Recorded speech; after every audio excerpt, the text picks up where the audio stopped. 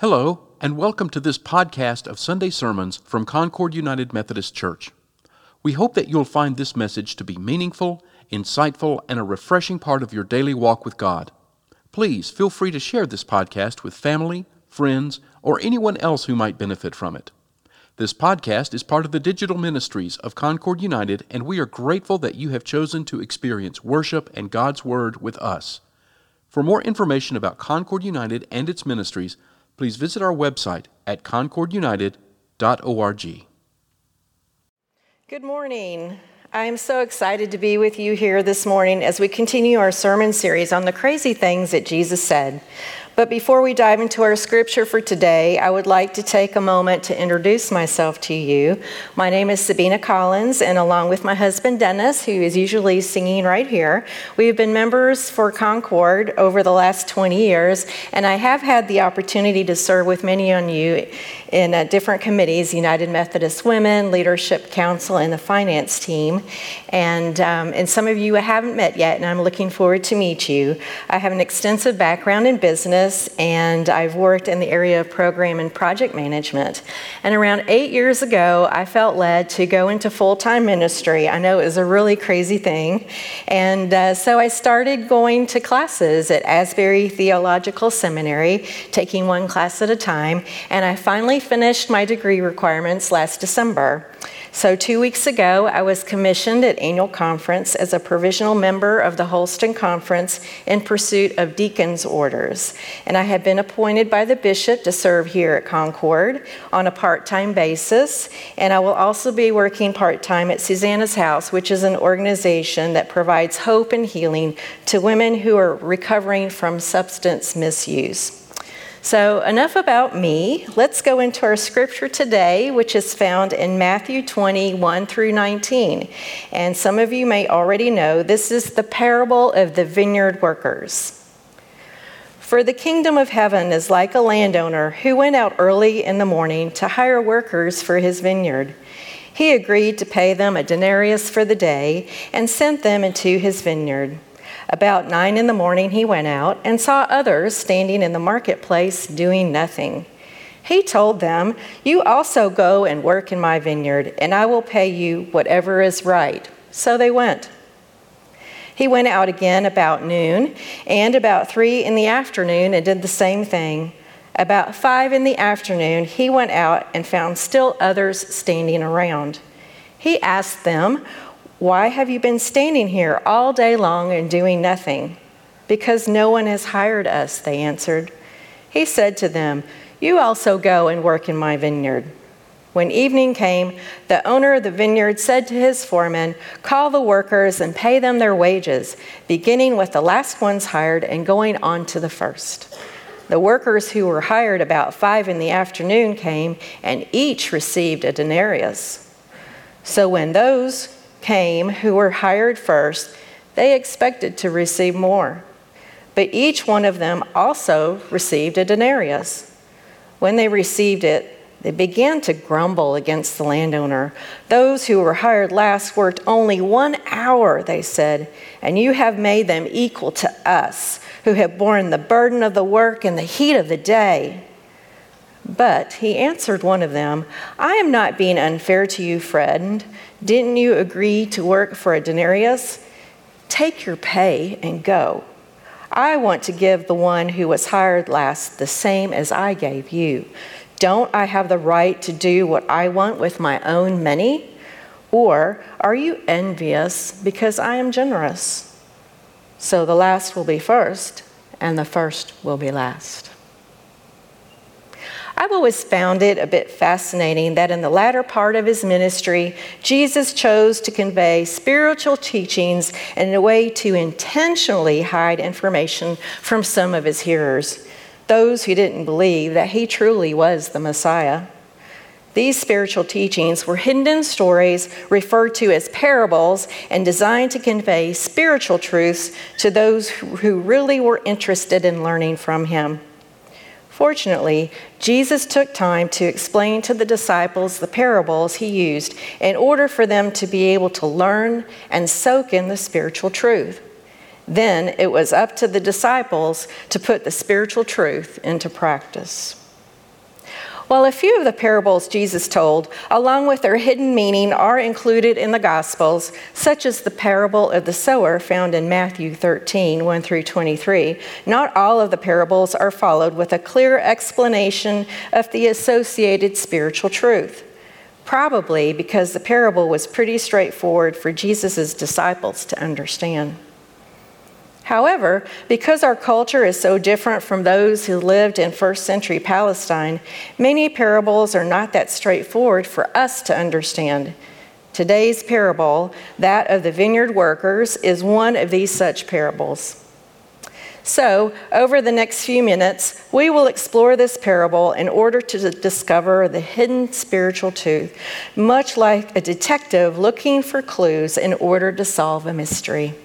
And once we've discovered the spiritual truth, we will explore how it could possibly be applied in our lives today. The location of this parable within the book of Matthew is important because it follows Jesus' discourse with the rich young ruler who had approached him regarding what he needed to do in order to get, perhaps even earn, eternal life.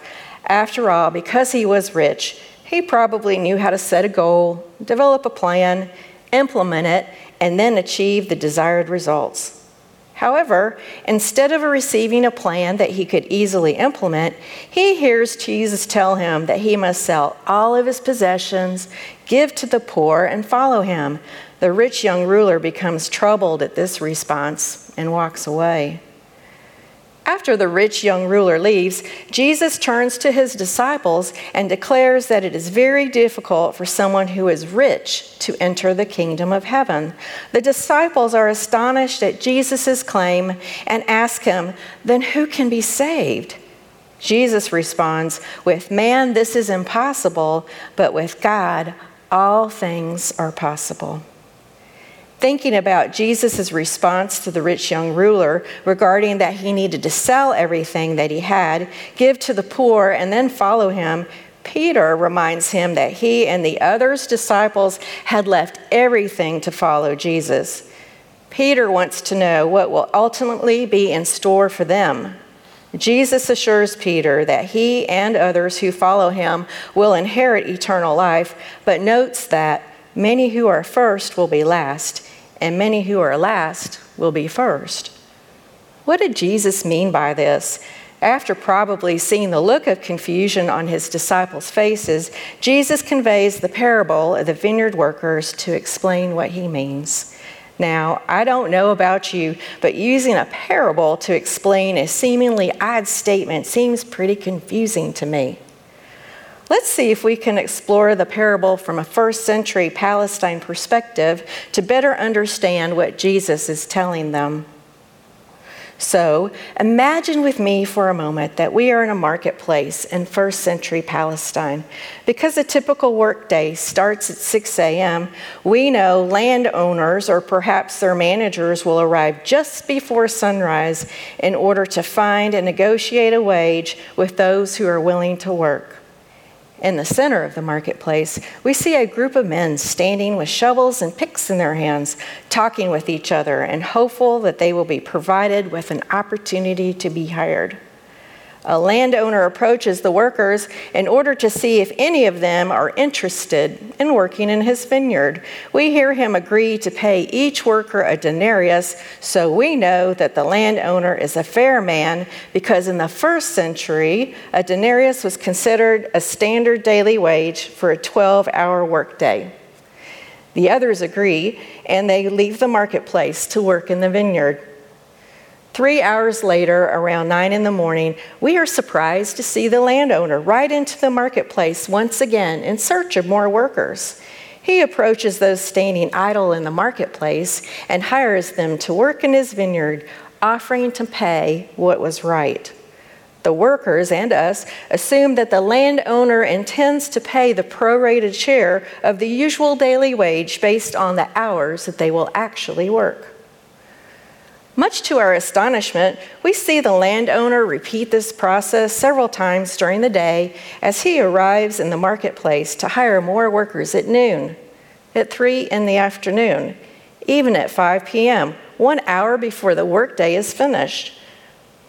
Later that evening, we talked to one of the workers who had been hired at 5 and are stunned to find out that he had been paid a denarius for only 1 hour of work. He was overjoyed and couldn't contain his exuberance in receiving 12 times what he expected to be paid for his efforts. We celebrate with him with this good news. Not only was the landowner fair, but generous as well. We also speak to one of the workers who had been hired first, who was notably very angry because he had only received a denarius for working 12 hours in the scorching heat. He seemed to be focused on the fact that everyone was provided with equal pay for unequal work and was upset that the last group of men hired only had to work 1 hour in order to receive the full daily wage. We can certainly understand his complaint because he does seem to have a good point. Why should he and those who worked for the entire day receive the same amount as those who only worked for 1 hour? Maybe the landowner really wasn't fair after all. So, I don't know about you, but when I hear this parable, I tend to resonate with the workers that were hired first. I think that if I lived in first century Palestine and needed to work, I would arrive at the marketplace first thing in the morning in order to increase my chances that I would be hired for the day. I would have been excited to discover that there was a landowner who needed to hire workers and that he was willing to pay a denarius for the day's work. Remember, a denarius was considered a fair daily wage for the standard workday of 12 hours. However, after completing a day of working in the hot sun, and instead of being grateful that I was going to receive a fair wage for the day, I know that I probably would have grumbled with the others who had been hired with me when I saw that those who were hired last, and even those who were hired at other times of the day, received the same pay as me when they did not work as long as I did. After all, the common practice at this time was to provide those who were hired later in the day a prorated portion of a denarius based on the numbers that they actually worked. This practice was considered to be fair to all, and that didn't happen. I'm sure all of us can agree that we want to be treated fairly by others and that we are troubled when we believe that we have been wronged. I believe most of us can relate to those who were hired first and in a similar situation would be upset with the landowner because he provided everyone with the same wage even though they hadn't worked as long. After all, this is one of the basic principles that most of us can agree on despite some of our differences. We just want to be treated fairly, don't we? Previously, we discussed that each parable contains a hidden spiritual teaching. So, what hidden meaning have we discovered so far? That it is okay to treat people unfairly? Knowing that our God is good and that He is concerned with issues of justice, I don't believe this is the case. Perhaps, if we stop to think about it, we may realize that we tend to hear and experience this parable from a human perspective rather than from God's perspective.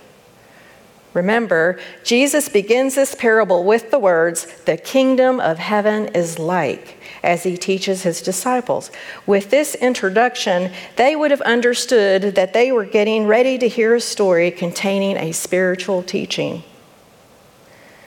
As you can imagine, many scholars have analyzed this parable and have discovered clues that can help us better understand it and the hidden spiritual teaching within it. Because Jesus uses images that the disciples could relate to, they didn't need to be provided with a key. They understood what He told them. For us, though, we need to understand that the vineyard in this parable represents the kingdom of heaven. This is one of several parables Jesus used to provide His disciples with an image of what the kingdom of heaven is like, since it is very different from what we may expect from our experiences and assumptions we have formed from living in our fallen world. Let's think about the landowner. Remember, he was going into the marketplace to hire workers to work in his vineyard. Also, keep in mind that the landowner traveled to the marketplace more than once. He was actively looking for workers during all hours of the day, early in the morning, around 9, at noon, at 3 in the afternoon, and even at 5 p.m., 1 hour before the workday was completed. In this parable, the landowner is God, a God who actively pursues you and me and who doesn't give up on us no matter what our circumstances or decisions that we have made. It is also about a gracious God who is generous to everyone. In this parable, the landowner insists that he is generous and that he has the right to do so. He chooses to be generous to all of the workers and provides them with the same pay, even if they hadn't achieved the earthly standard established to earn it. How about the workers? Have you figured out who they represent? The workers who are hired in the morning are those who accept Jesus as Lord early on in life, while workers who are hired last are those who accept Jesus as Lord later on in life. The denarius the landowner pays to everyone for their efforts in the vineyard, no matter how long or how little they work, represent the gift of salvation. The workday represents a believer's lifetime of service to the Lord, and evening equates to eternity. So, where do you see yourself in this parable? Which worker are you? Did you choose to follow Christ at a young age and have been working diligently to share the good news about Jesus, serve others in your community, and strive to grow in your faith? Or are you a young follower of Christ, excited to spread the good news of the Bible to others? Then in this parable, you are one of the workers hired first to work in the vineyard, the kingdom of God. Did you decide to be a Christian later on in life, perhaps in high school, when you were in college, after you started a career, when you got married, when you had children, or when you retired, and are excited that God can take all of your experiences, both good and bad, to accomplish kingdom work? Then you are one of the workers hired later on in the day, probably thankful that God didn't give up on you because you took longer in life to respond to Him than those who chose to follow Him early on in their lives. But perhaps you don't see yourself in this parable yet because you haven't made the decision to put your trust and faith in Christ, the one who paid the price for all of our sins and who provides us with the opportunity for eternal life. Can you hear Him? He hasn't given up on you. He continues to pursue you and invite you into His kingdom where you will be welcome with open arms. This parable is about a generous and loving God who actively pursues us through our lives, wanting us to put our trust and faith in Him. The parable teaches us that we cannot earn our salvation. Instead, it is available in equal measure and provided to all through God's amazing grace, no matter when one turns their life over to Christ, even if this is the last thing they do in their life. We know this to be true because in Luke 23:40-43, we read the account of Jesus just after He was crucified, speak to one of the thieves who had been crucified near Him.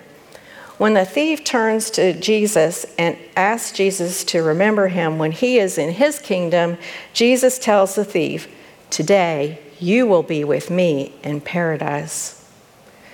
This parable also serves as a warning to those of us who have been faithful servants for God. We are cautioned that we cannot think of ourselves any better than those who have not yet decided to turn their lives over to Christ, nor are we to grumble about those who make a decision to respond to God's call later on in life. Who knows, one day we may be surprised to discover who will be with us in the kingdom of heaven. There may be those we expected to see that are not there, and those that are there that we did not expect to see. We are reminded that God loves everyone and continually invites them to be one of His family. Hence, the last will be first. and the first will be last. In closing, I want to share with you a time when I was a recipient of grace. I share this story because as followers of Christ, we are to live our lives in a way that reflects the character of Jesus in our world. Many of us have experienced the nightmare of missing a final exam only to wake up in a cold sweat with the realization that we were having a dream. However, for me, this experience was not a dream, but a reality that I experienced when I was a senior in college. I was in my last semester of school and only had one exam left to take. Unfortunately for me, I got the start time and end time for the exam mixed up and discovered to my dismay that I had 15 minutes to make it to my class before it was over. Did I mention that I discovered my plight only when I saw fellow students walk up the hill towards me as they left the business school? Needless to say, I ran as fast as I could into the classroom where the exam was being held, only to discover everyone had completed the exam, left the room, and the only person there was my professor. It was obvious to me that she was getting ready to leave the room and looked puzzled to see me with my frantic look on my face. I explained that I mixed up the start time for the exam. She took pity on me and extended grace to me by allowing me to take my final in her office while she graded papers. I was very thankful for the grace that she offered to me. Obviously, she didn't have to do that. Can you think of a time when you were the recipient of grace, of undeserved merit? If so, how did it make you feel? Did you grumble at the unfairness of receiving it, or did you respond in joy, just like the workers in the vineyard who were hired at 5 p.m, 1 hour before the workday was completed, and yet to their amazement received the wage for the entire day? I know this is how I felt when grace was extended to me. God grants grace to all, and we who are followers of Christ are told to go and do likewise, which means that on earth, things may not always seem fair, but thankfully, God moves way beyond our ideals of fairness and provides us with his amazing grace. Let us pray.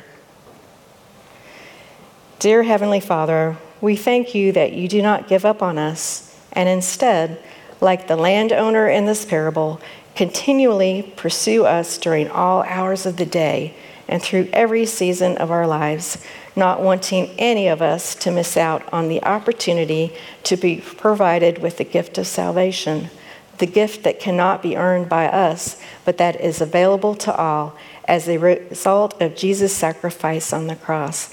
Help us to be mindful as we go about our daily lives that we are to extend the grace you provide to us, to others. In Jesus' name we pray.